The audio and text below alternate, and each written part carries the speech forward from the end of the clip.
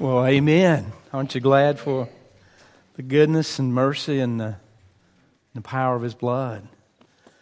Thank you, guys, for singing for us this morning, leading us in worship. God is always so good to strengthen us and give us encouragement through times of worship. I want to invite you to turn in your Bibles, if you would, this morning to Joshua chapter 5.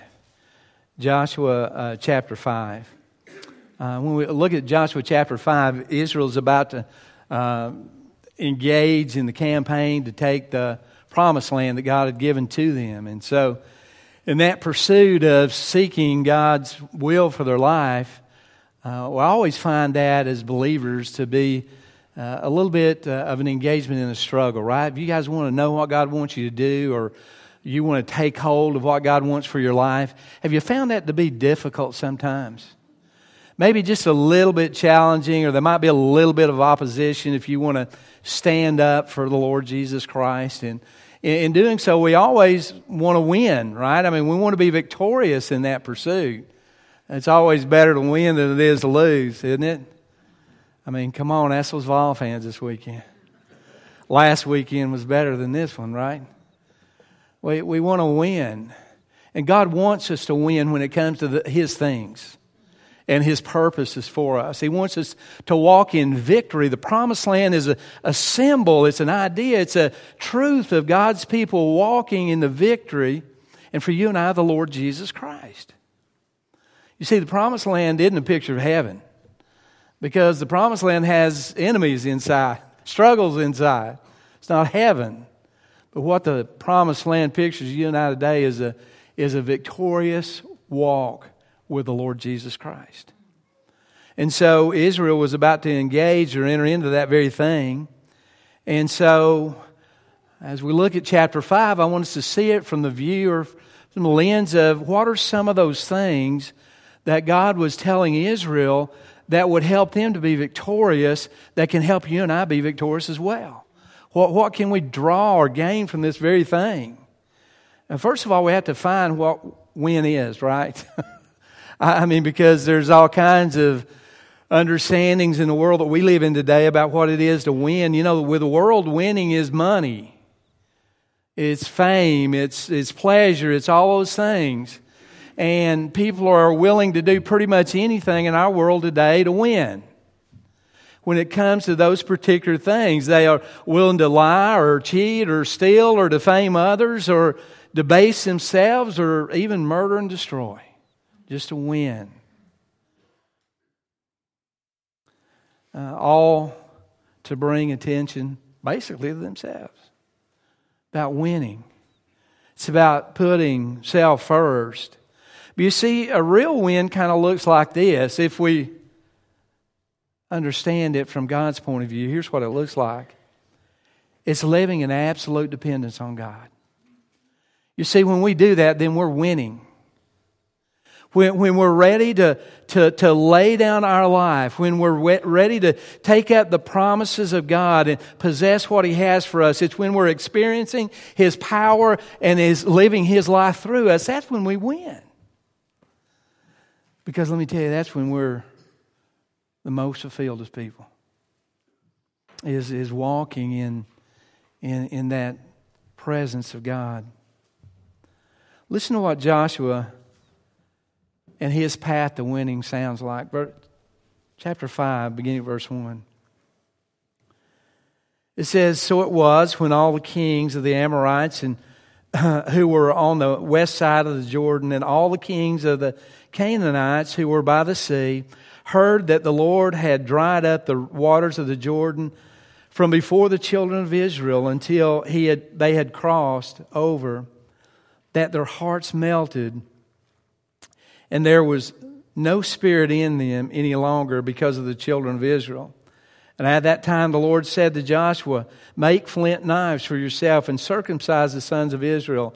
Again the second time. And Joshua made a knife of flint for himself and circumcised the sons of Israel at the hill of foreskins. And this is the reason why Joshua circumcised them.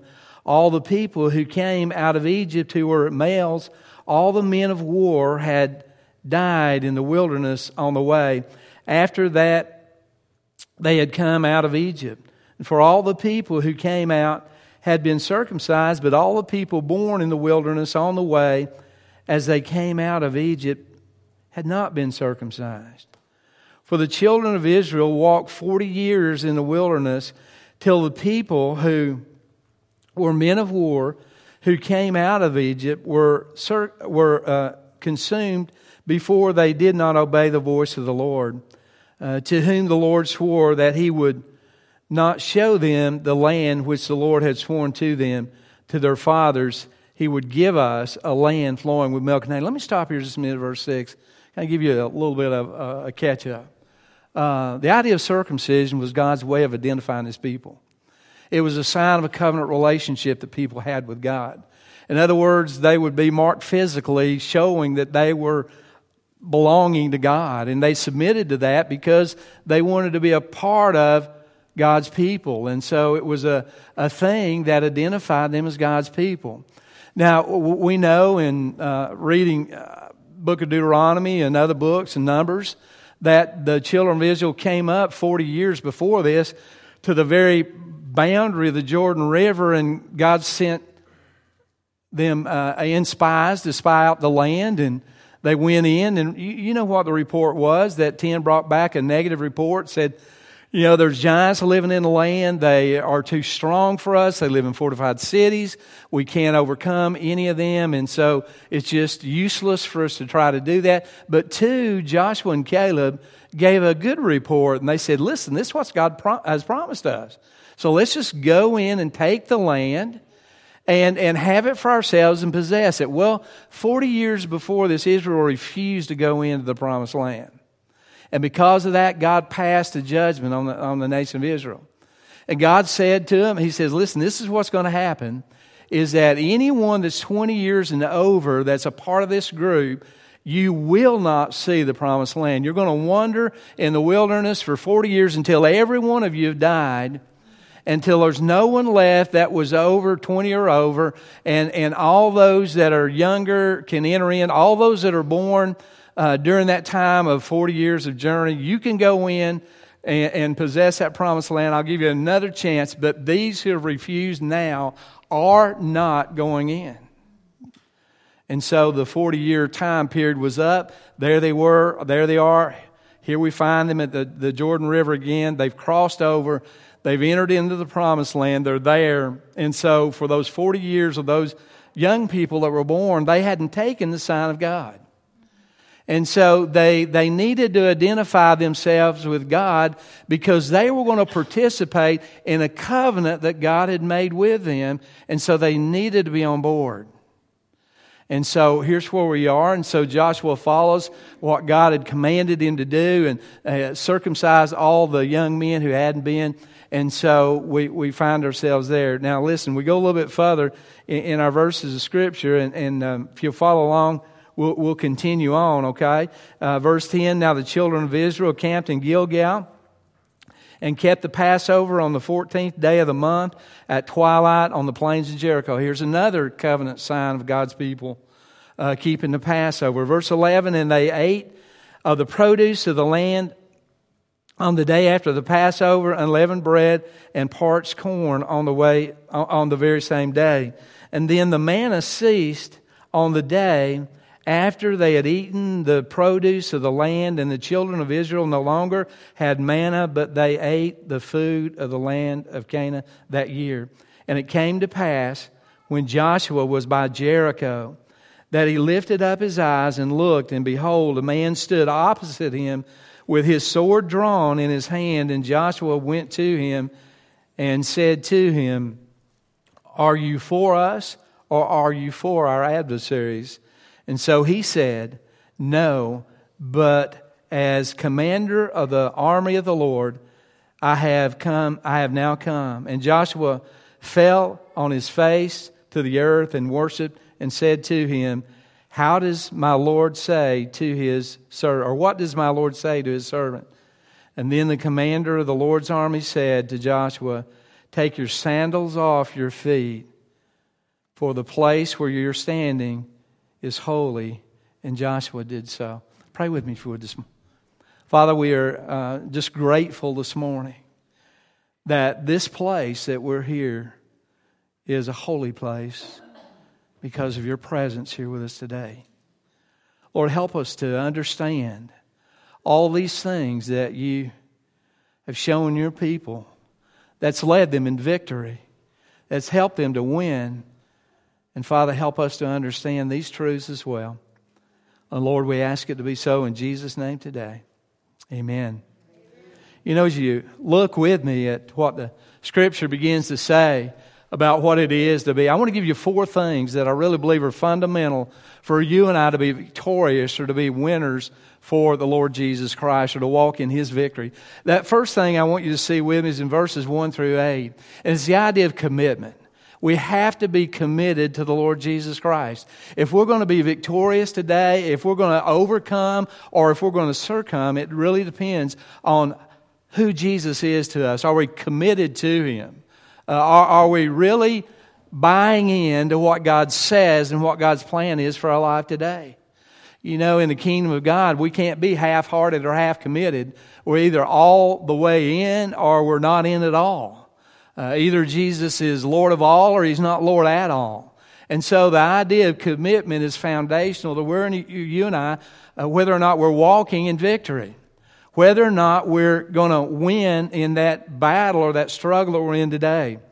You see, why do they need to be committed? Let me give you some reasons, and hopefully we can draw out of that some understanding. First of all, if you look at verse 1, they were facing a great enemy. The Bible talks about the kings of the Amorites and the kingdom of the Canaanites, and they were great and mighty and powerful entities in the day of Joshua and the children of Israel. As a matter of fact, they were camped alongside of Jericho. We're going to get into Jericho a little bit later, but Jericho was one of the most strongest fortified cities that they would come up against. I mean, giant walls with fortifications, and the people had armaments and all kinds of things. And here's a ragtag bunch of people that have been wandering in the wilderness for 40 years. And they come against these mighty enemies. If you and I are going to be victorious in the struggles that we have against our enemies today, we have to be committed to the Lord Jesus Christ. They were surrounded and outnumbered. They were caught in a place where they had no way of being victorious on their own.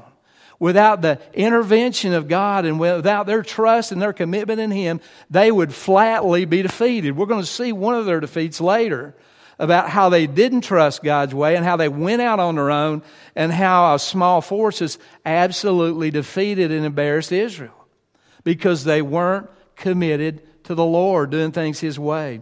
And you and I have to be that way today. You see, this city of Jericho was a great stronghold. So often Satan today wants to build those strongholds in our own life. He certainly wants to build them and has built them in our culture today. We're seeing all kinds of institutions in our world today, whether it's schools or whether it's the institution of marriage or whatever it is, where Satan's trying to tear it down, destroy it, redefine it, or make it seem to be different than what it is, building that stronghold. And the only way that you and I are going to overcome is by committing to the Lord Jesus Christ.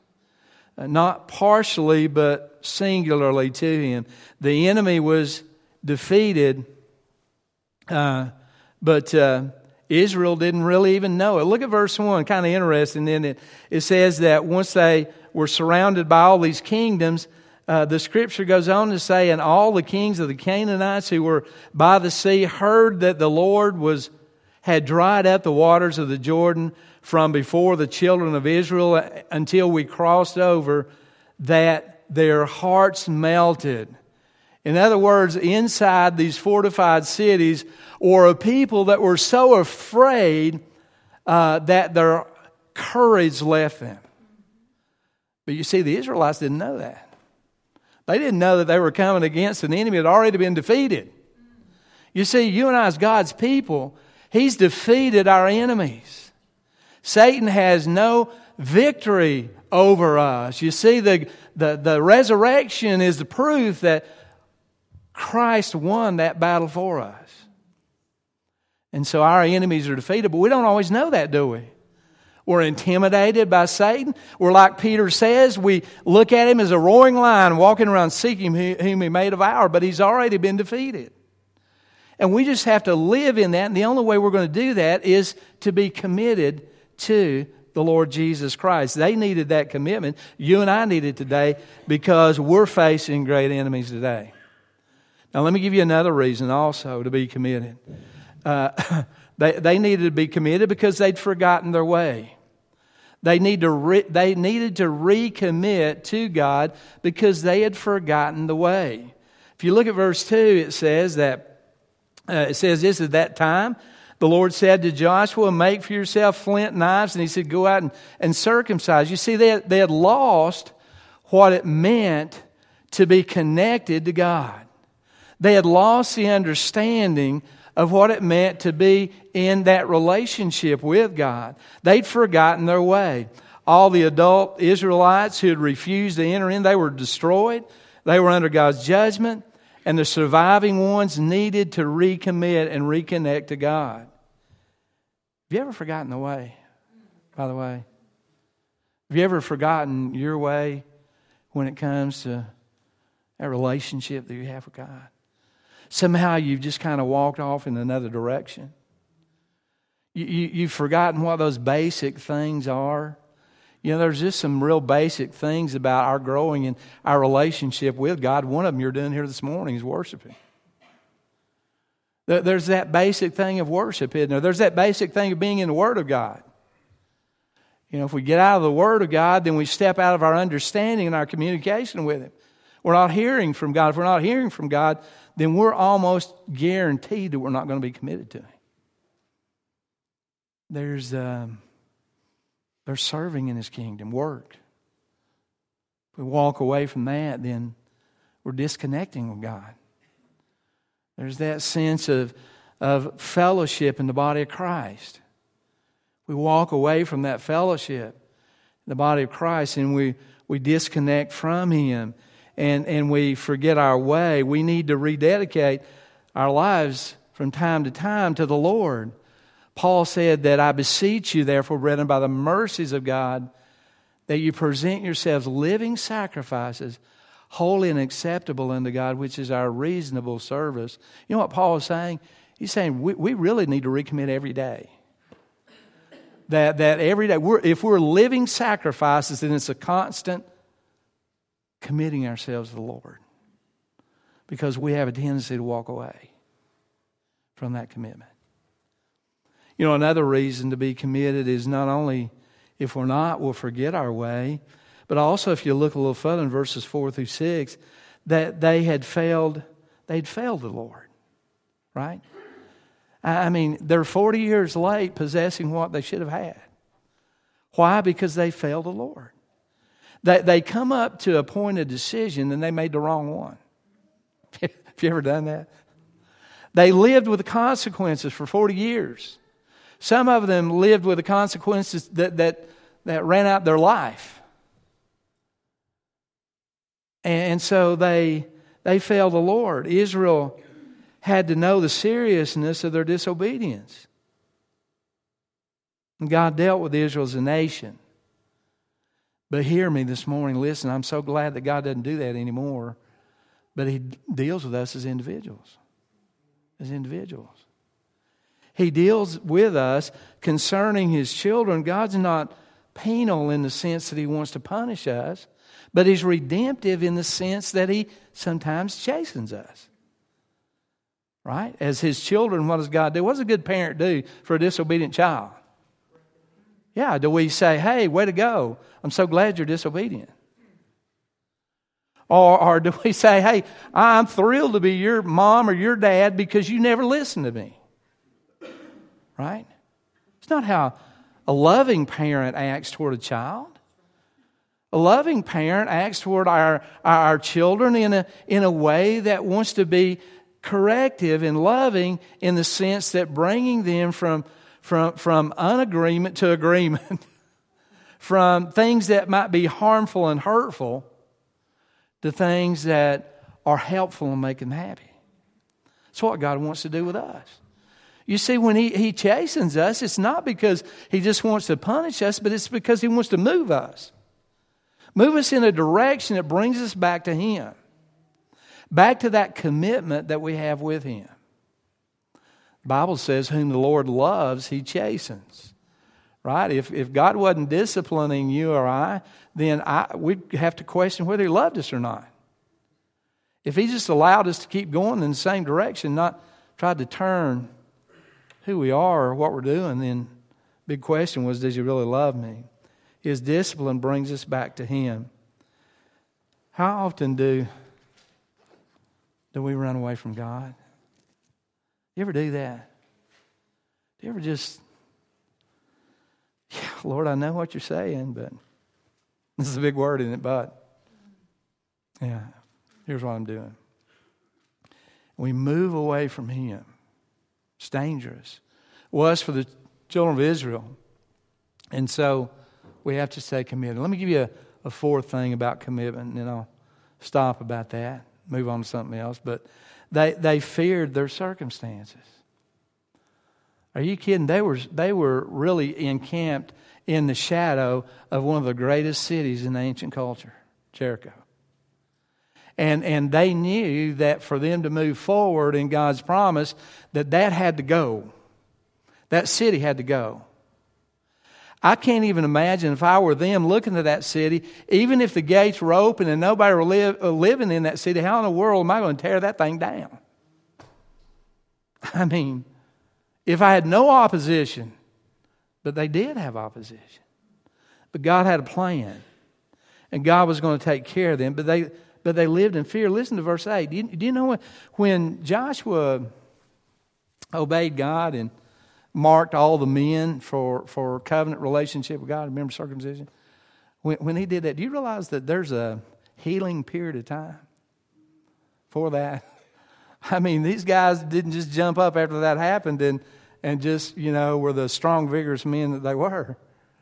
But they were weak for a while. And for them to submit to what Joshua was commanded to do, what God had commanded to do, was putting them in the place where they had to put their lives completely in God's hands. Where they had to trust without exception that God would protect them in this time. And in verse 8, he speaks to that a little bit. He says, so it was when they had finished circumcising all the people that they stayed in their places in the camp till they were healed. Until they were healed. You see, they couldn't go out and do anything or go anywhere or defend themselves or really stand up in any way. And so when they were at this place of weakness, they just trusted God that He would take care of them. You see, if we're not committed to God, our fear will overcome us. The circumstances that you and I see every day in our life have the potential to be overwhelming. The hurt, the disappointment, the pain, the change, all those things that come at us, our convictions that we stand on for Jesus Christ and the opposing world that we live in today can overcome us if we're not committed to the Lord Jesus Christ. It can be so fearful that we'll give in or we'll give up or we'll give out instead of giving our lives to the Lord Jesus Christ. And so now all of a sudden they were fearful, but what overcomes that fear is a commitment to the Lord Jesus Christ. And so one thing that we need to understand is that we have to be committed. Another thing that's important that we need to realize is that we need to be also, verse 9, be cleansed. Be cleansed in the sense that verse 9 talks about the Lord. It said to Joshua that this day I have rolled away the reproach of Egypt from you. In other words, they had lived in Egypt for 400 years, lived under slavery, lived in reproach, lived a minimized life, lived a life of unimportance, a life of despair, a life until it was so hard that they began to cry out to God, and God responded and delivered them. And so they needed to overcome that. And they needed to be cleansed. And so the Bible says God did that. The very camp, the city that they were encamped in, God said, we're going to call this place Gilgal. You know what Gilgal means? It's a word for a wheel, or it means to roll. And what did God do? He took their reproach and He rolled it away. You see, at the cross, where my sins were rolled away, the reproach of my sin was rolled away at Calvary's cross. When that stone was rolled away, the evidence of my forgiveness came forth in the resurrected Jesus Christ. Rolled away. You see, you and I, time to time, we need to confess our sins, don't we? Because the Bible says if we confess our sins, that He is faithful and just to forgive us our sins, to roll our sins away, to cleanse us from all unrighteousness. And so Israel needed to be cleansed before they could walk in victory. Often you and I need that same time that we get right with God and in our relationship with Him, to be honest about those things that we need to confess to Him. So Israel needed to be cleansed. Another thing that they needed is they needed to be confident. They needed to know that the winners that they were. But let me tell you, our confidence only comes through the performance of our God. We can't be confident in anything that we do. You ever notice that? I mean, just as sure as we start getting self-confident, you know what? We find out that we're in trouble. Verse 10 through 12, the Bible says one of the first things that they did, it was time to celebrate Passover. And what they did in that celebration reminded them of the God that they served. Do you remember what Passover was? It's what they were given in Egypt before they were delivered. And that they were given these instructions in Passover that God was about to judge Egypt and take the lives of all the firstborn children, or all the firstborn in Egypt. And God gave the Israelites instruction. He said, here's what you do. You sacrifice a lamb, and you take the blood of that lamb and you put it on your doorpost, on the corners of your door. You mark your house. You sacrifice it in the doorway. You take the meat and you prepare it a certain way, and you use it for provisions for your life. And so that night when God passed over in judgment, what happened? That all those that He saw faith, right? The Israelites had to have faith to do what they did. When they saw those homes that were marked with the blood of the Lamb, then that judgment passed over. And so now they understood a God that they could be confident in. They heard the wailing, the misery of all the Egyptians and the loss of their firstborn. But yet they understood that it was God who spared them because of their faith. You see, we can have confidence in the Lord Jesus Christ. He is our confidence. He is our hope, and we trust in Him. Listen, we can step out in this world today and we can be winners because Jesus Christ is our victor. He's our champion.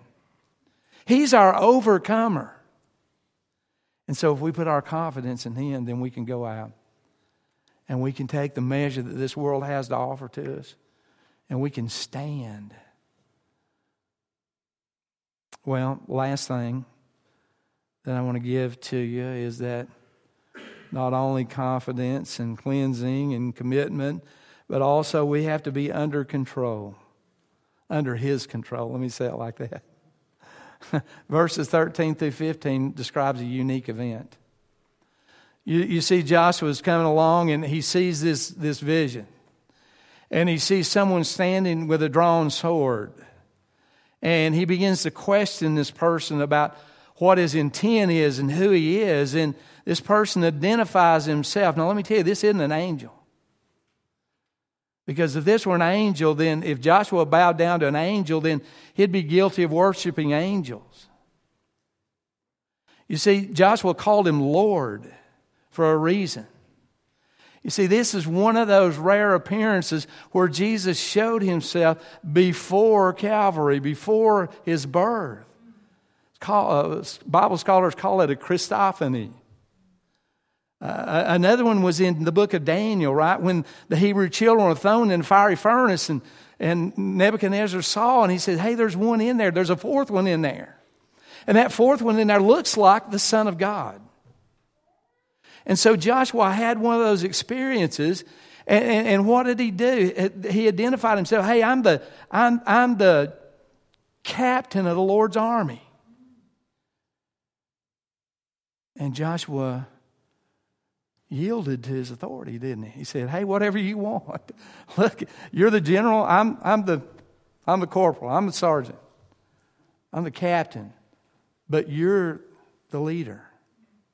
It's only till we come to that place where we're willing to let God lead in everything, to let the Lord Jesus Christ lead us, that we follow Him, that we're going to walk in victory. And so we have to be under control. Hard to do, isn't it, sometimes? Because we're really so good about taking control in our lives.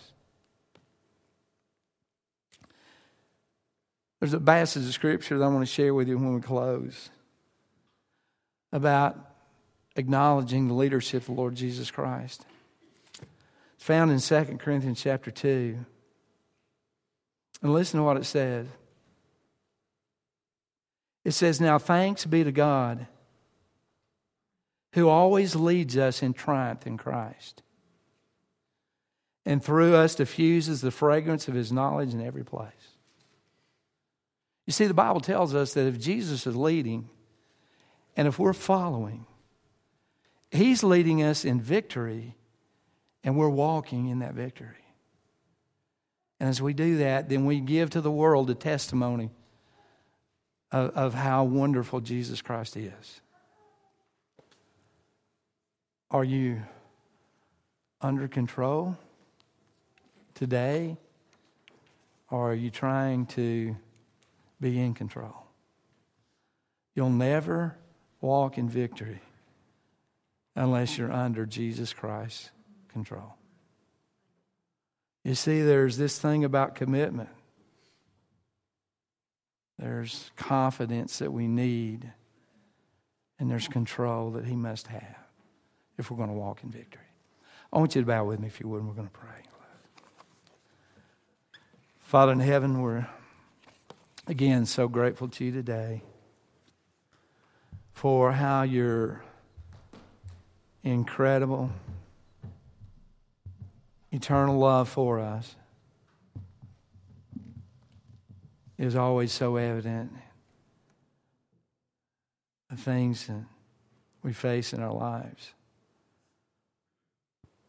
Lord, Your people have always and always will, until You come again, have found themselves face to face with our enemies, our struggles, with circumstances, difficulties.